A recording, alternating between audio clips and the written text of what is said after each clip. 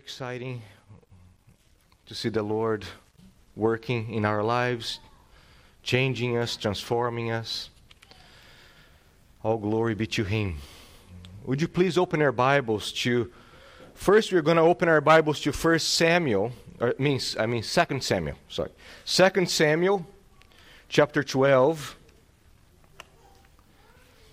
You can keep one finger there, and then the other finger is going to Revelation chapter 6. And today is part 2, the what question about forgiveness. So for those who are visiting us, we have been looking at what the Bible says about forgiveness of sins. Revelation chapter 6. And first let's read 2 Samuel chapter 12. I want to invite you to stand if you can. 2 Samuel chapter 12. And you can see in the heading of your Bible, that's when Nathan comes to rebuke David. And let's go to verse 13. Remember after that parable that Nathan tells about the shepherd. Remember the shepherd, the man with the sheep, and that creates an indignation in David. Nathan says, that's you. So verse 13, David said to Nathan, I have sinned against the Lord. Repentance. And Nathan said to David, the Lord also has put away your sin. You shall not die. Nevertheless, because of this deed, you have utterly scorned the Lord. Well, the child who is born to you shall die. Then Nathan went to his house. Now let's turn to Revelation chapter 6. Revelation chapter 6, verses 9 through 11.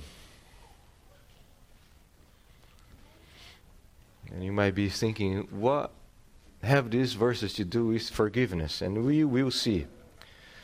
So, verse 9, chapter 6 of Revelation.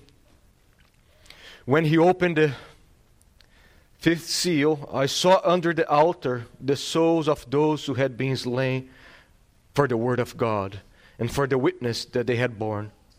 They cried out with a loud voice, O sovereign Lord, holy and true, how long before you will judge and avenge our blood on those who dwell on the earth? Then they were each given a white robe and told to rest a little longer until the number of their fellow servants and their brothers should be complete, who were to be killed as they themselves had been. You may be seated. Father, we ask the words of my mouth and the meditation of all our hearts to be pleasing to you. Help us. Help me to be faithful. Help the congregation to be faithful. Thank you for this loving church.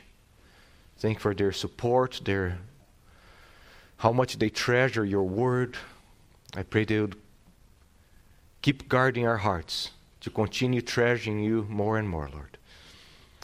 In Jesus' name, amen. Amen. 2 months ago, month of August, President Biden announced that the federal government will forgive millions of student loans. Do you remember that? The student loan forgiveness. But as you look at what they are planning on doing, you realize that there is nothing of forgiveness in that. They call forgiveness, but there is absolutely nothing of forgiveness. Numbers, something like 87% of the American population do not have student loan debt. And yet 100% of the population are required to pay that debt. 87 do not have the debt, and 100% need to pay the debt. And they call that forgiveness. You think about forgiveness. Is that forgiveness? what they're doing. It does not cancel the individual's debt. It actually redistributes their debt and forces others to pay. Student loan forgiveness does not forgive anyone. It penalizes everyone. So you see how important it is for us to know that words have meaning. And the meaning have consequence. So when people start using the word forgiveness for situations that are not actually where forgiveness is taking place, we are perverting the word. And that word belongs to God. God is a forgiving God. We always must go to His word and to His character to understand what forgiveness is. And not let other people define. Amen? And that's what we have been doing. And we started looking last Lord's Day how important the definition of forgiveness is. To know what forgiveness is, and also to know what forgiveness of sins is not. And that's what we are looking at. Today the outline is a continuation of what we started last Lord's Day. So last Lord's Day we look at what is forgiveness of sins, and then we started looking at what is not. The question is, what is not forgiveness of sins? And we saw forgiveness of sin is not a feeling. It's not simply saying it's okay. Forgiveness is not forgetting. So now we are coming to Numbers 4 through 7. We are going to be looking this morning at forgiveness is not always a one-time event. Forgiveness is not blind trust. Forgiveness is not the same as having a forgiving disposition. And then forgiveness is not the removal of natural consequences. So that's what we're going to be looking at today. And I thought about reviewing what we saw last Lord's Day, but for time's sake, I cannot do that. And I hope that those who are not here, the members of this church who are not here, I hope that you listen or watch the sermon. And that's a privilege and requirement of members to know what's being taught, so we are all on the same page. So I hope that you saw what divine forgiveness is. We define first divine forgiveness, God's forgiveness, because our way of forgiving one another is to be patterned after God. So we define what God's forgiveness is. Then we look at what Christian forgiveness is. And then we start looking at what forgiveness of sins is not. And we saw that forgiveness is not a feeling. It's not, oh, I don't feel like forgiving. Or I feel like forgiving. Now, feelings are important, but they are never the means to obey God's word. Feelings can never be in lordship over our lives to dictate how we obey God's word. Amen? So we saw that. Then we saw that forgiveness is not just saying it's okay. We are in a culture where everything it's okay, it's okay, it's okay. It's not okay. The Bible has a way of exercising the transaction of forgiveness, and a lot of times when you say it's okay, we know that's not okay, because later on we see the damage and how that was not dealt properly. And then we saw that forgiveness is not forgetting. We keep the memories. It's not that simple to forget. We look at what the Bible says about not remembering. And now we continue, and it's a continuation of number 3, the forgiveness is not forgetting. We come to forgiveness of sin is not always a one-time event. And what I mean by that, and that's important to clarify here, I strongly believe that forgiveness is a transaction that takes place in time, in a moment. That's very important. Let's suppose I sin against Sam, and I come to Sam and I say, Sam, I sin against you, please forgive me. And as soon as he forgives me, we have a transaction, and that's accomplished. There was the forgiveness of sins right there. I don't believe that we forgive little by little until the day that we say, okay, now I'm ready to perform full forgiveness. No. Once there is repentance, there is confession of sin, and we obey the Lord and we forgive, the transaction is accomplished.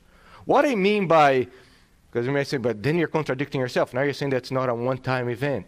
It's not always, and here's why. Because I'm talking about our own hearts. I'm not talking about the transaction itself.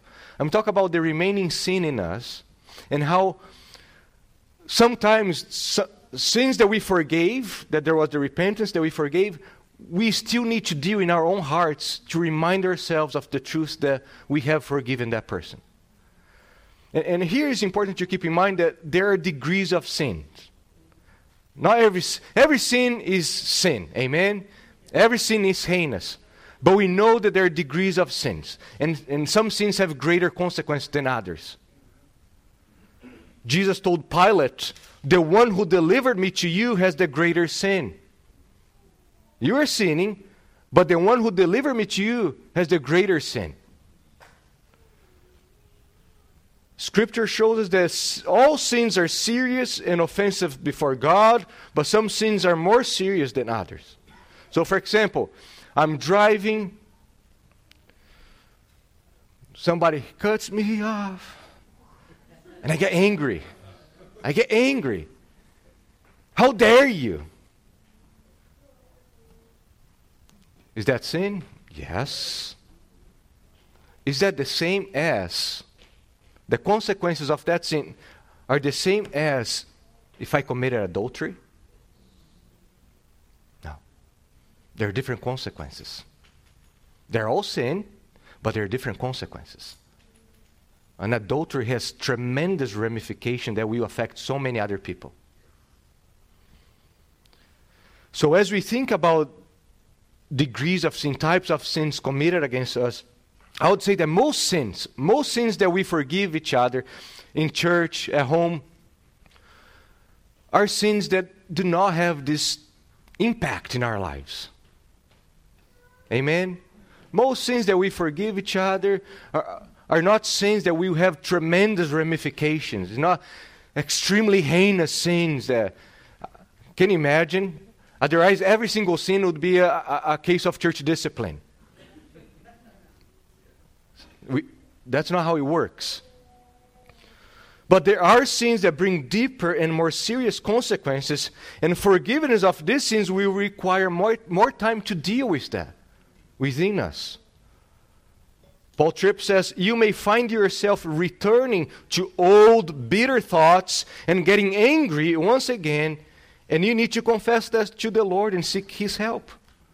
So there will be times, brothers and sisters, when we are going to have to ask the Lord to forgive us for sins that we already forgave.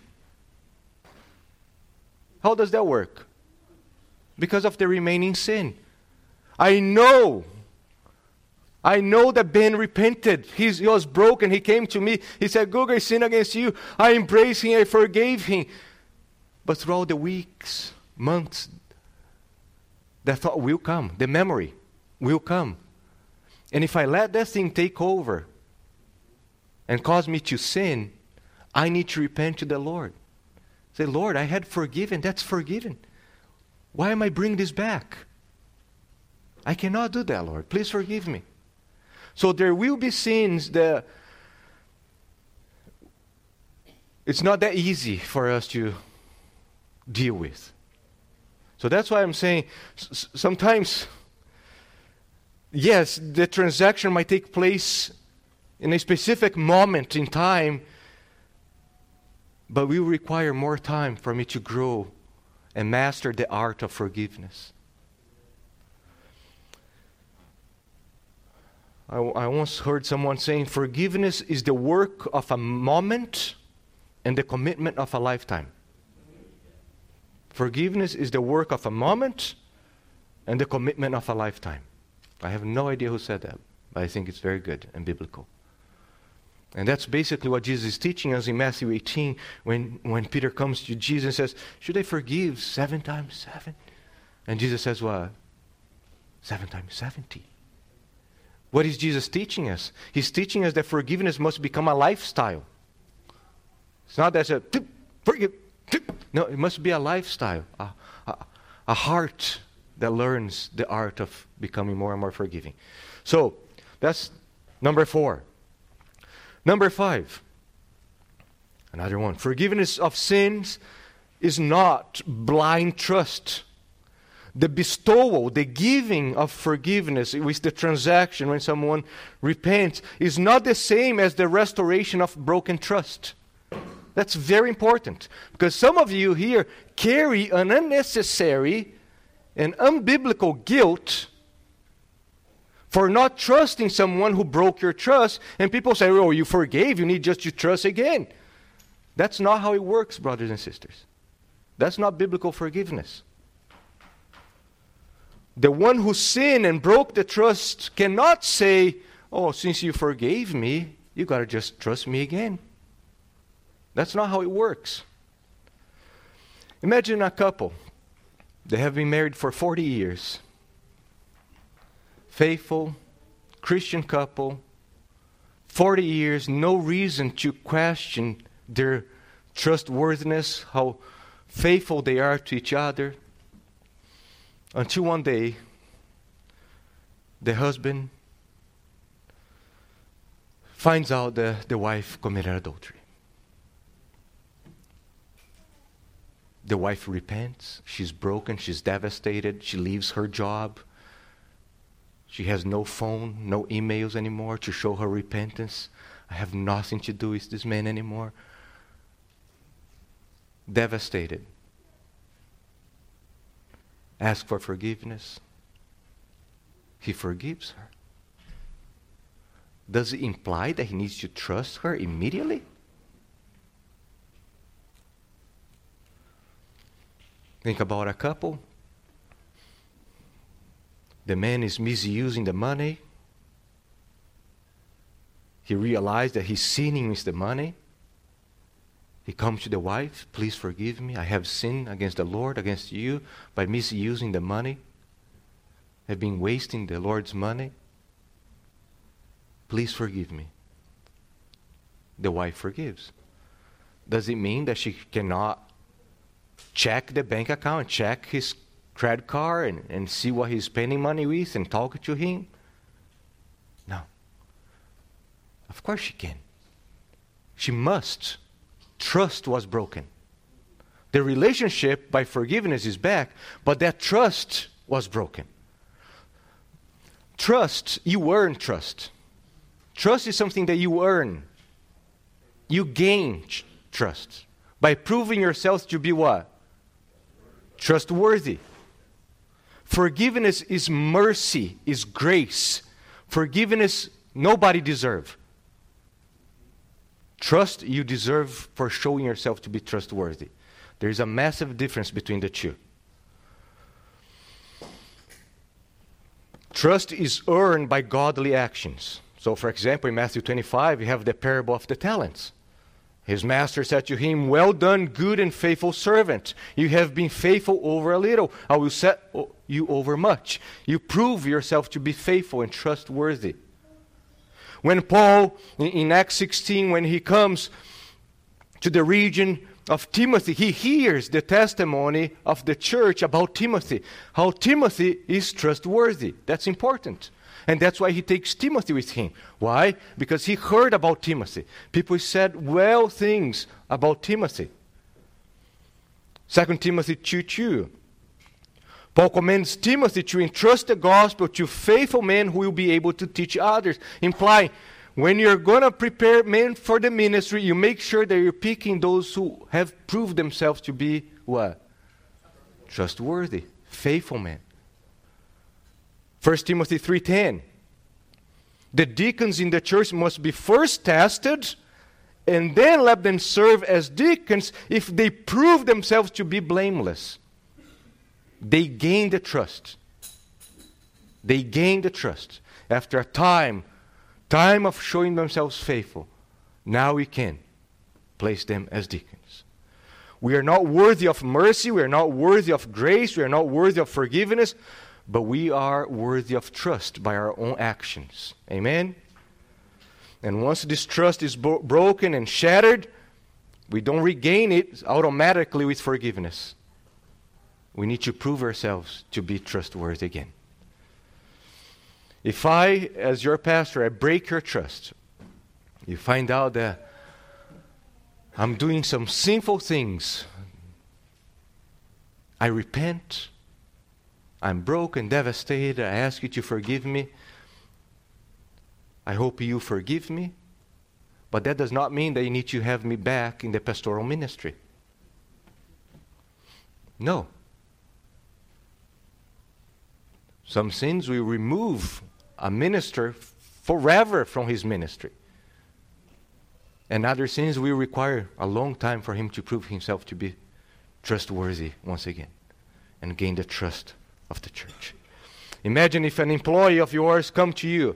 You have a business. You have no idea. This employee come to you crying.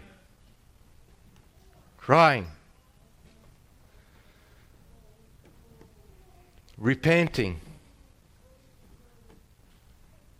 Oh, Michael, I have been stealing from our business. I have been cheating on you. I have been taking some of money. I'm devastated. Please forgive me. Michael embraces him. Of course I forgive you. Does that mean that Michael have the obligation to keep that man at work? No. No, the trust was broken. The relationship between them, yes, by forgiveness, it's removed the obstacle, but that does not mean that it's automatically the trust again. So that's very important. Forgiveness is the work of the offended party. Trust is the work of the offender. The one who broke the trust has the duty of working to regain that trust. And brothers and sisters, this will guard us from unnecessary guilt. When people say, you need to take back. You need just to trust that person. Wait a second. That's not how that works. That's not biblical. We saw how in the Bible, trust you gain. Trust you gain by your lifestyle. Amen? And though the responsibility to regain the trust is the work of the one who committed the sin, you have the responsibility to do to others as the Lord or as others would do to you. So, be careful to setting too high of a standard to regain that trust.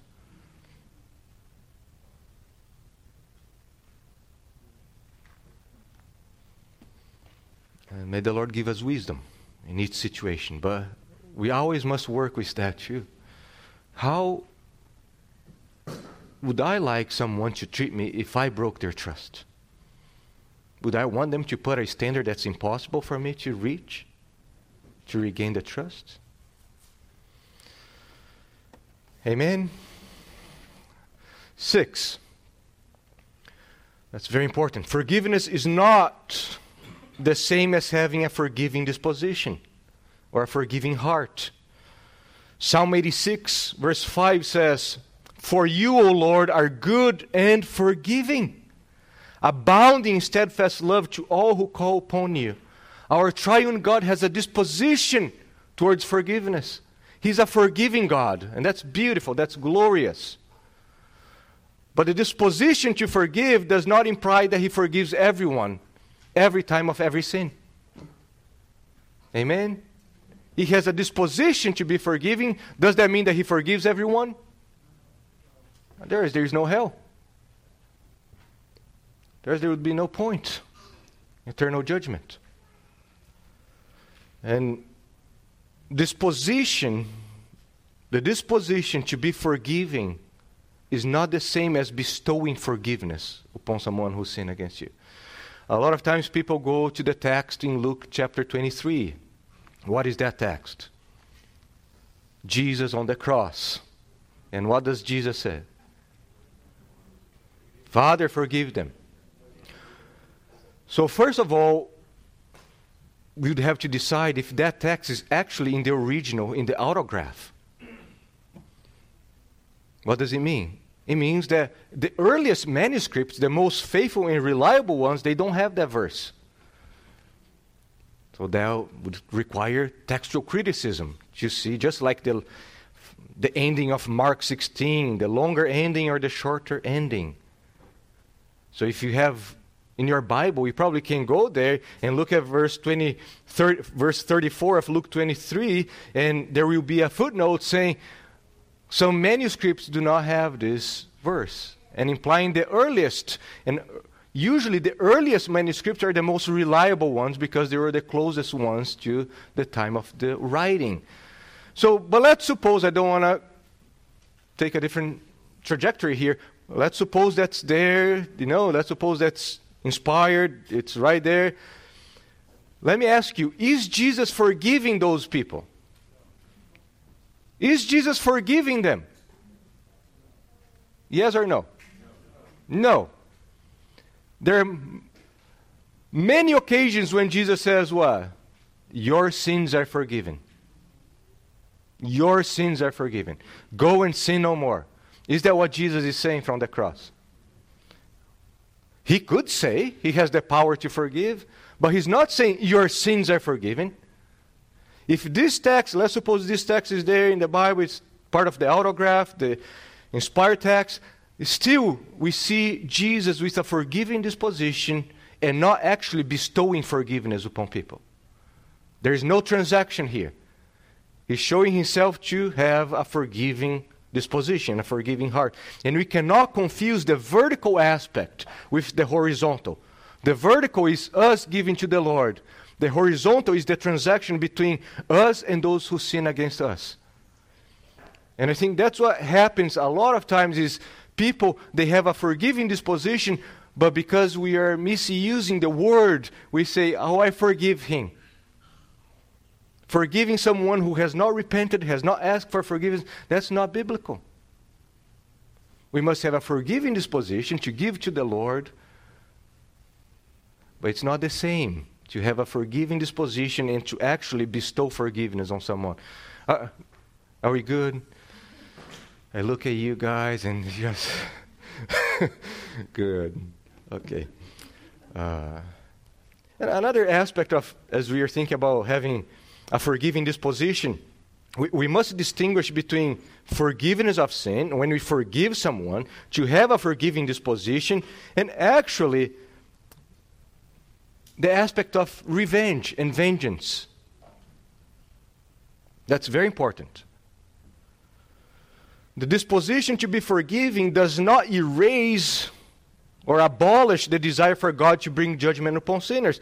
Here's the first text that we read in our first sermon in this series, Exodus 34, verses 6 through 7. The Lord, a God merciful and gracious, is slow to anger and abounding in steadfast love and faithfulness, keeping steadfast love for thousands, and then what? Forgiving iniquity and transgression and sin. And look at that. But by no means what? Clear the guilty. And he brings punishment, the next verse says. So our triune God is forgiving. He has a forgiving disposition. And at the same time, that does not annul or erase his glorious attributes of being wrathful, holy, perfect judge. So we need to put to death this bad theology that if you are forgiving, you can by no means long for God's judgments and his holiness. That's not biblical. We must have both together.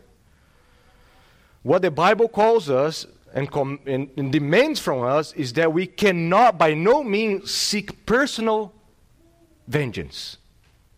No means personal vengeance.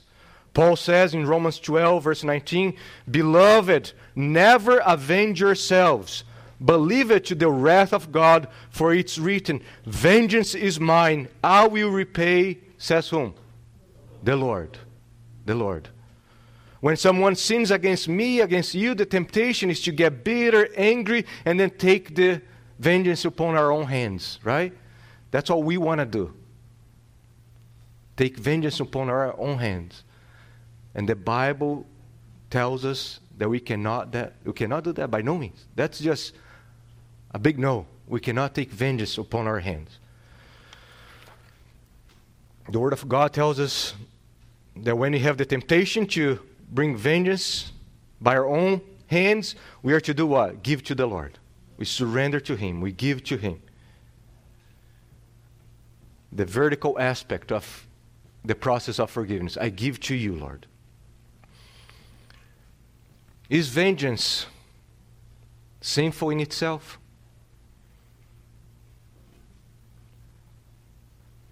That's a good question, right? Is vengeance, revenge, sinful in itself? If it was, God would be sinful.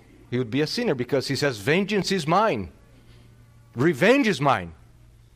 So, what is ugly and sinful is always man's vengeance, because it's always contaminated with sin. God's vengeance is always beautiful and deserving of our adoration. So, sometimes, and here's what we see, so there was this heinous sin, the person gives to the Lord, surrenders to the Lord, and because we are giving to the Lord, consequently, there is a release, there is joy, peace, and then the person thinks that he forgave that person.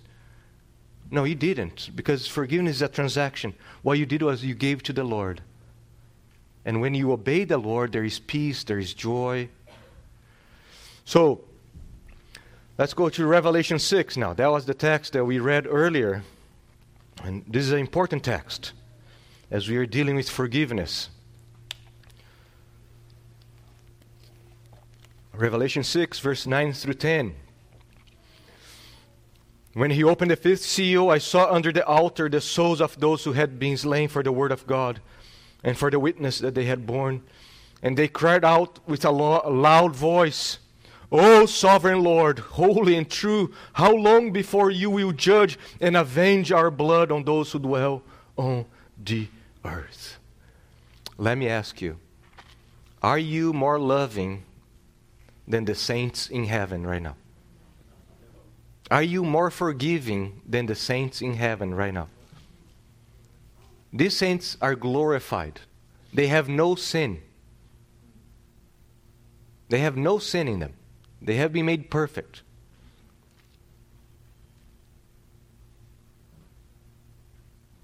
And what are they asking the Lord to do? How long, O Lord, that you will forgive those sinners? Is that what they're asking? Is that what they're asking? What are they asking the Lord? To avenge. They are before God in heaven. They're under the altar, a picture of them just standing before God. These Christians in heaven, they're fully satisfied in the Lord. In the presence of the Lord, there is fullness of joy. And yet, they're crying out for the Lord to avenge their death. They're not crying, how long, O Lord, before you forgive our enemies? What they're doing here, they're doing in heaven what Paul tells us to do on earth. Right? Paul tells us to do what? Do not avenge, give to the Lord. For the Lord says, vengeance is mine. What are they doing? Your will be done on earth as it is in heaven. What they're doing in heaven, Paul tells us to do on earth. Give to the Lord. And this petition is nothing new. That was the petition under the Old Covenant. The saints of the Old Covenant also would cry out for God's vengeance. So Deuteronomy 32:43. Rejoice with Him, O heavens. Bow down to Him, O gods. For He avenges the blood of His children and takes vengeance on His adversaries. He repays those who hate Him and cleanses His people's land. Or Psalm 79:10. Why should the nations say, where is their God? Let the avenging of the outpoured blood of your servants be known among the nations before our eyes. So you see, that's Old and New Testament connected. Giving to the Lord, asking Him to bring vengeance.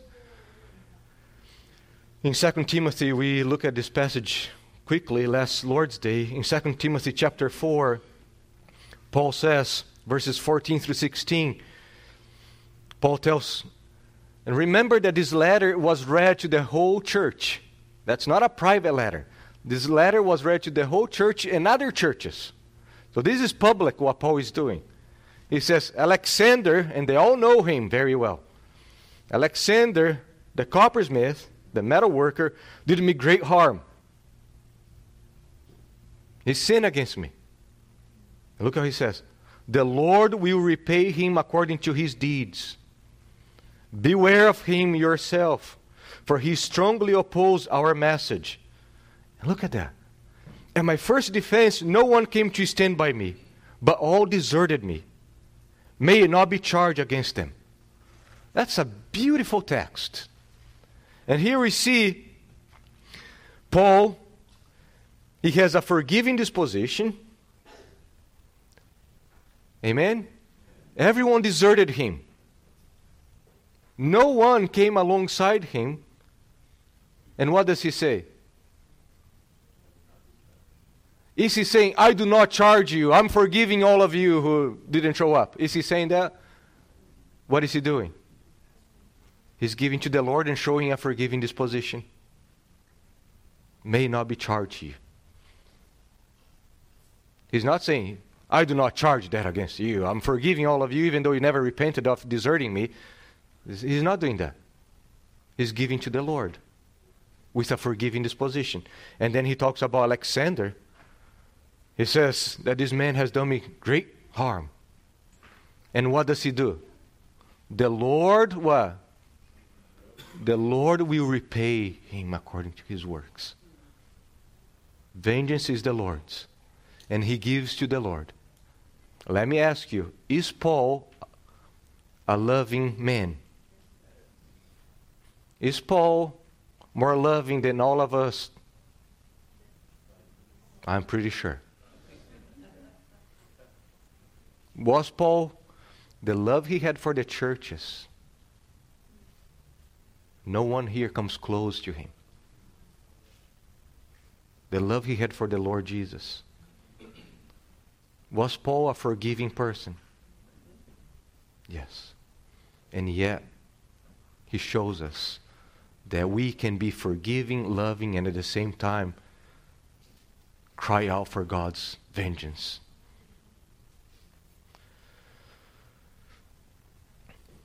Chris Brown, he says, it's not recorded that Paul ever forgave Alexander. He did not pardon his behavior. On the contrary, Paul told Timothy that he was resting in the truth that God would repay Alexander for his deeds. And he warned Timothy simply to beware of Alexander. Paul is distancing himself from that man and giving to the Lord. He's not forgiving Alexander. He's giving to the Lord and releasing all bitter and angry thoughts and dispositions from his heart. So Paul, who was very loving, very forgiving, he also says, if anyone has no love for the Lord, let him be what? Accursed. So that reminds us that even when we have a forgiving disposition, a loving heart, that does not deny the fact that we can pray imprecatory prayers. Paul also commands the church to excommunicate those who are unwilling to repent. And then some people are going to say, oh, but that's Paul. I'm a red letter guy. I just love Jesus' words. Paul is angry. He's a chauvinist. He has his own standards for women. Oh, no, I don't like Paul. I like Jesus and the red letters. Go there. And you see that the man who embodies forgiveness like no other, Jesus Christ, he is the perfect image of forgiveness. Forgiveness marks his ministry from birth to ascension. And yet, he talks about church discipline, he talks about excommunication, Matthew 18. He talks about not forgiving and withholding forgiveness of others who have not repented, John chapter 20. And Jesus himself prays imprecatory prayers. Woe to you, woe to you, woe to you. What is that? But imprecation, calling God's judgment. So, in our theology and understanding of forgiveness, we must have a heart that's biblically guided. Amen? Not feeling controlled, but biblically guided. And in our hearts, the Holy Spirit must have this space for Him to have a forgiving disposition. We must be marked by forgiving disposition, and yet not erase and annihilate the idea of calling God to avenge. Bring revenge. And His holiness to be exalted. The problem is we have become very soft in a sinful way. We have been fed an unbalanced diet of God's Word, and we only want to go to, Jesus says, love your enemies. Jesus said, love your enemies. Jesus said, love your enemies. Jesus said, love your enemies. Amen. He said that. But He said many other things too. The whole Bible is Jesus' words. And we cannot just emphasize something at the cost of other truths. And I think that's what has been happening in the church, especially in the area of forgiveness. We have been emphasizing so much one aspect of the Word and forgetting the other aspects. So, last one here. Let me just go back here. Yes. Forgiveness of sins is not the removal of natural consequences. That's very important. Forgiveness of sins is not the removal of natural consequences. Psalm 103, the Lord tells us that He removes our sin as far what? As far as the east is from the west. Therefore, there is no condemnation for those who are in Christ Jesus. We have been adopted by God. We are loved by God. We can dwell with God in His house. All the blessings of forgiveness. But all these blessings do not deny the truth that those forgiven by the Lord still face the consequences of sins. Sins committed prior or after being saved. That's very important. The bestowal of forgiveness does not always cancel or remove the consequence of the sin. Ken Sande, he writes, forgiveness does not automatically release the wrongdoer of all the consequences of his sin. So one example is in Numbers. If you go to the Old Testament, Numbers 14, verse 20 through 23, then the Lord said, I have pardoned, I have forgiven according to your word. But truly, as I live, and as all the earth shall be filled with the glory of the Lord, none of the men who have seen my glory and my signs that I did in Egypt and in the wilderness, and yet have put me to the test, this 10 times, and have not obeyed my voice, shall see the land that I swore to give to their fathers. Forgiveness and consequences of their sins. And that's something we need to be aware, brothers and sisters. Sometimes you have situations with Christian organization, a Christian organization or a Christian missionary organization, and suddenly you find out that they were defrauding you.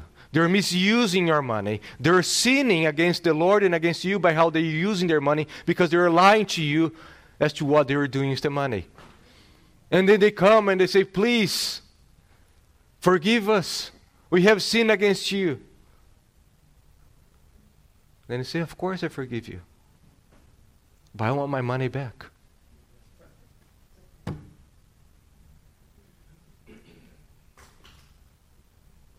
No. If you forgave, there should be no consequences. So, those are things important to keep in mind. Forgiveness of sins does not automatically eliminate the consequence of sins.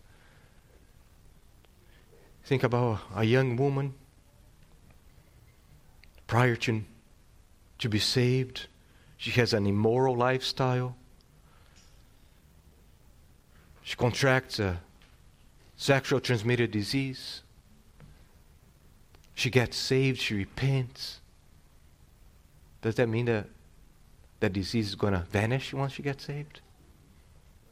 There are consequences. A young man, he's a Christian. One night, messing around with the friends, drink too much, get to the car, some other kids in the car, gets in a car crash. The other 2 kids die. He repents, he's broken, devastated, he can't believe what he did. Does the Lord forgive him? Yes, of course. Will those 2 men be raised back to life? No. Will he escape jail? No. So there are consequences for sins. And that's very important to understand that it's not because the Lord has forgiven us that suddenly the consequences vanish into thin air. And that's the passage that we read earlier. Remember David, 2 Samuel chapter 12. The Lord forgives David. He repents. I have sinned. I have sinned. And we know that he said more because when you read the Psalms, Psalm 32, Psalm 51, we know what he's saying to the Lord. I have sinned against you and you only, Lord. And the Lord does what? Nathan says, the Lord has removed your sin. He took away. The relationship between you two are restored now. But you have the consequence of that sin. The babe will die. And even after the death of the baby, David faced horrible consequences. Ongoing violence in his family. One son, Amnon, raped David's daughter, Tamar. Another son, Absalom, then killed Amnon. Later, Absalom attempted to take over David's kingdom. All the consequence of sin. And especially for those who are in authority. They are an example for others to look and see the devastating consequence of sin in someone's life. Christians are not punished by God in the sense of atoning for their sins. Amen? Christ Jesus and Him alone atoned for our sins. He was punished for our sins. That's very important. When we suffer, the consequences, those consequences are not atoning for our sins. No. Jesus Christ Himself took upon all the penalty of sin that we deserve. Some scholars don't like to use the language of punishment. They say, no, punishment is reserved just for the death of Christ. But I think that there are temporary punishments that we go through. And these punishments are actually the discipline of the Lord. He's disciplining us, training us into godliness. That's what the author of Hebrews tells us. Hebrews chapter 12, verse 6. The Lord disciplines him whom He loves and chastises every son whom He receives. Ken Sande, he writes, this is not to say that God is unmerciful. He's quickly to remove the penalty of separation. And often He spares us from many of the consequences of our sins. When He does allow certain consequences to remain for a time, it's always to teach us and others not to sin again. Full and free forgiveness will not always absorb all the consequences of the sins. God's discipline is a merciful instrument to make us more like Christ. There are consequences for our sins. And for us, parents, that's a vital lesson in teaching our children. You have a child, maybe is a Christian, is coming to know Christ. That child sins, comes to you, Mommy, Daddy, I sin against you, please forgive me.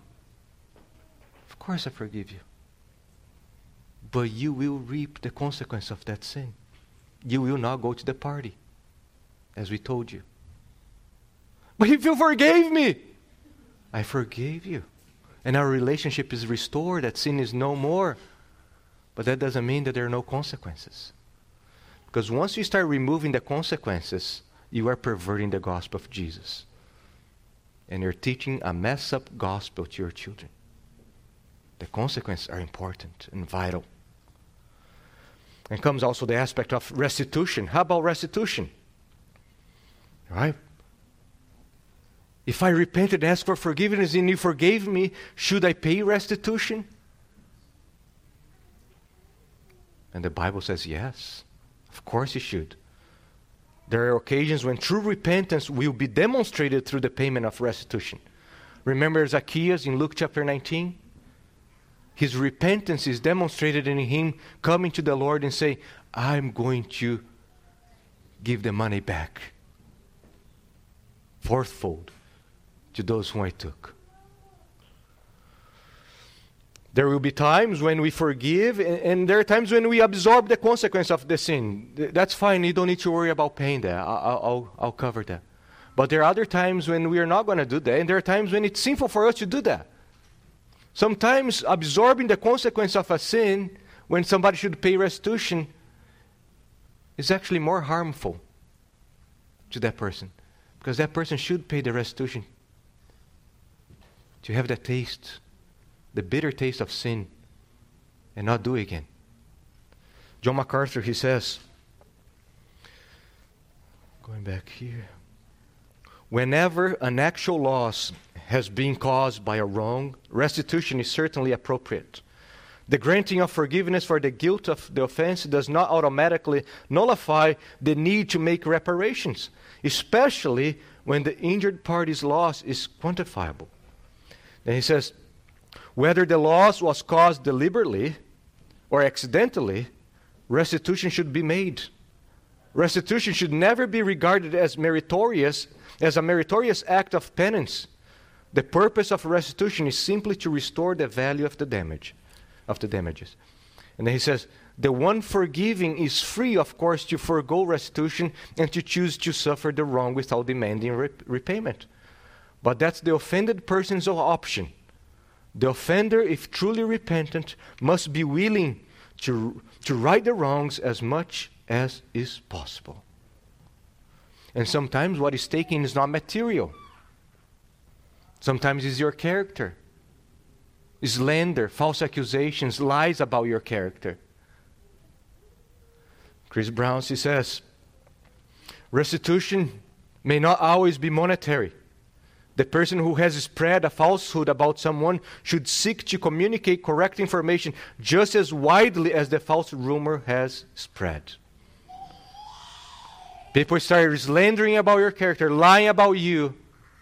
How is he going to pay restitution? He's going to go as far as he spread those lies to show repentance. And the goal of restitution is not just simply to bring what was lost. I don't think that's the goal of restitution, primarily. The goal of restitution is to show true repentance. That's the main purpose of restitution.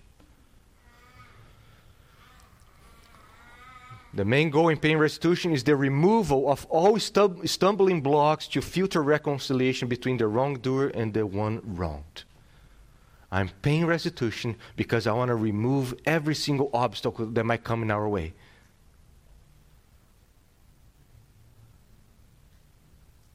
I took money from Nestor. I stole him.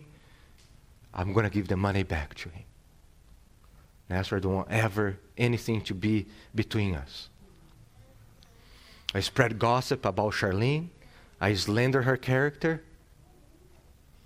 I repent.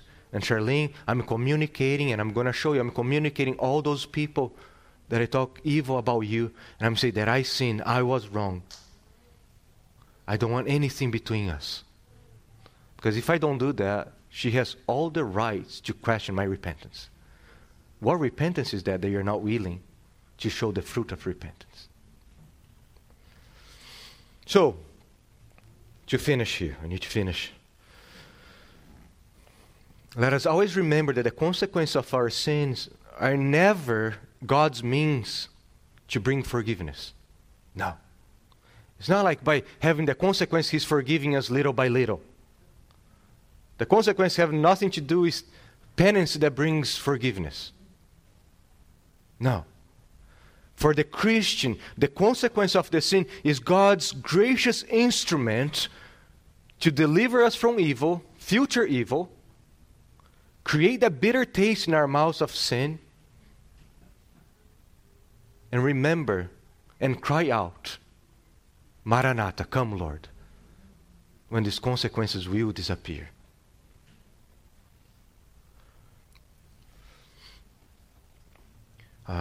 Sometimes people get upset.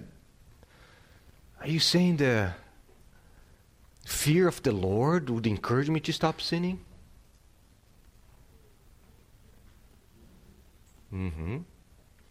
Fear of punishment, yes. The Bible uses fear of God's punishment as an instrument to cause us to stop sinning. How many of us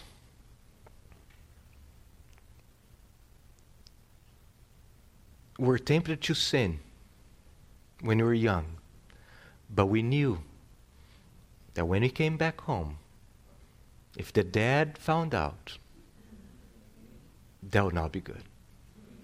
And then what did you do? Sorry, brothers, I'm out of here.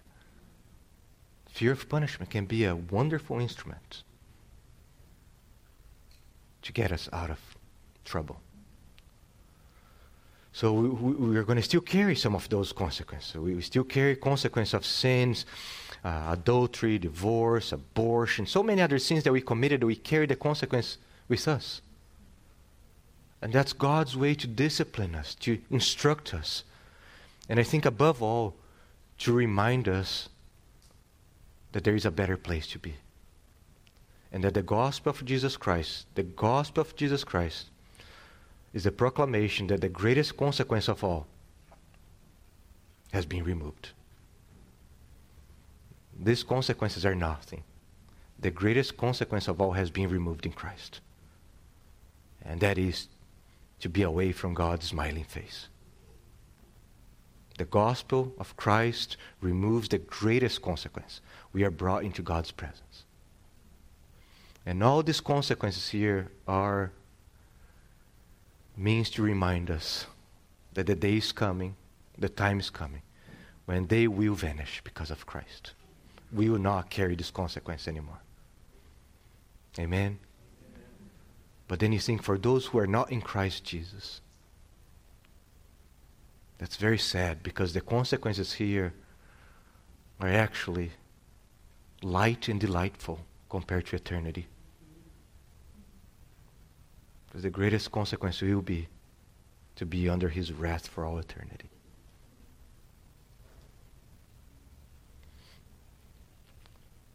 And the glory of the gospel is that today is the day. Today is the day. Today you're hearing the gospel. Today is the day. His arms are open. Run to Him. Confess your sins. He will embrace you. He will kiss you. And He will bring you home. Amen. Lord, we thank you for your word, the complexities of your word, and the simplicity of your word, Lord. It challenges us, it confronts us, it humbles us, and at the same time it comforts us. It brings joy and hope. And that's who you are. We can never master you, Lord. You master us. Your ways are not our ways, but your ways are always perfect, full of joy, and help us. Help us to embrace your word, Lord. Help us to take hold of your word and apply it to our lives. Thank you for forgiving us, removing the guilt, the liabilities, bringing us home. Lord, right now, even thank you for the consequence that we have for our sins. Thank you that those consequences train us to renounce sin, teach others about how horrible sin is, and yet cause us to long for your coming. And we say, Maranatha, come, Lord Jesus. Come, Lord Jesus. There's something much better than this present time.